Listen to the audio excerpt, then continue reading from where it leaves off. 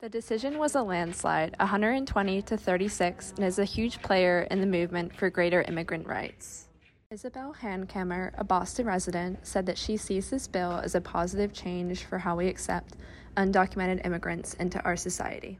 I think it's great. I think that it gives undocumented immigrants more of a place in society, and kind of maybe negates a few of the barriers for entry that are put in front of undocumented immigrants when.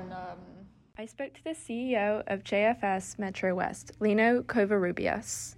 JFS Metro West, known as Jewish Family Services Metro West, focus on immigrant and resettlement services.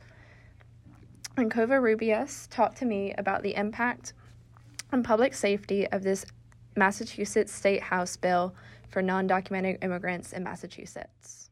A large part of the work we do is with immigrant families, which this affects them.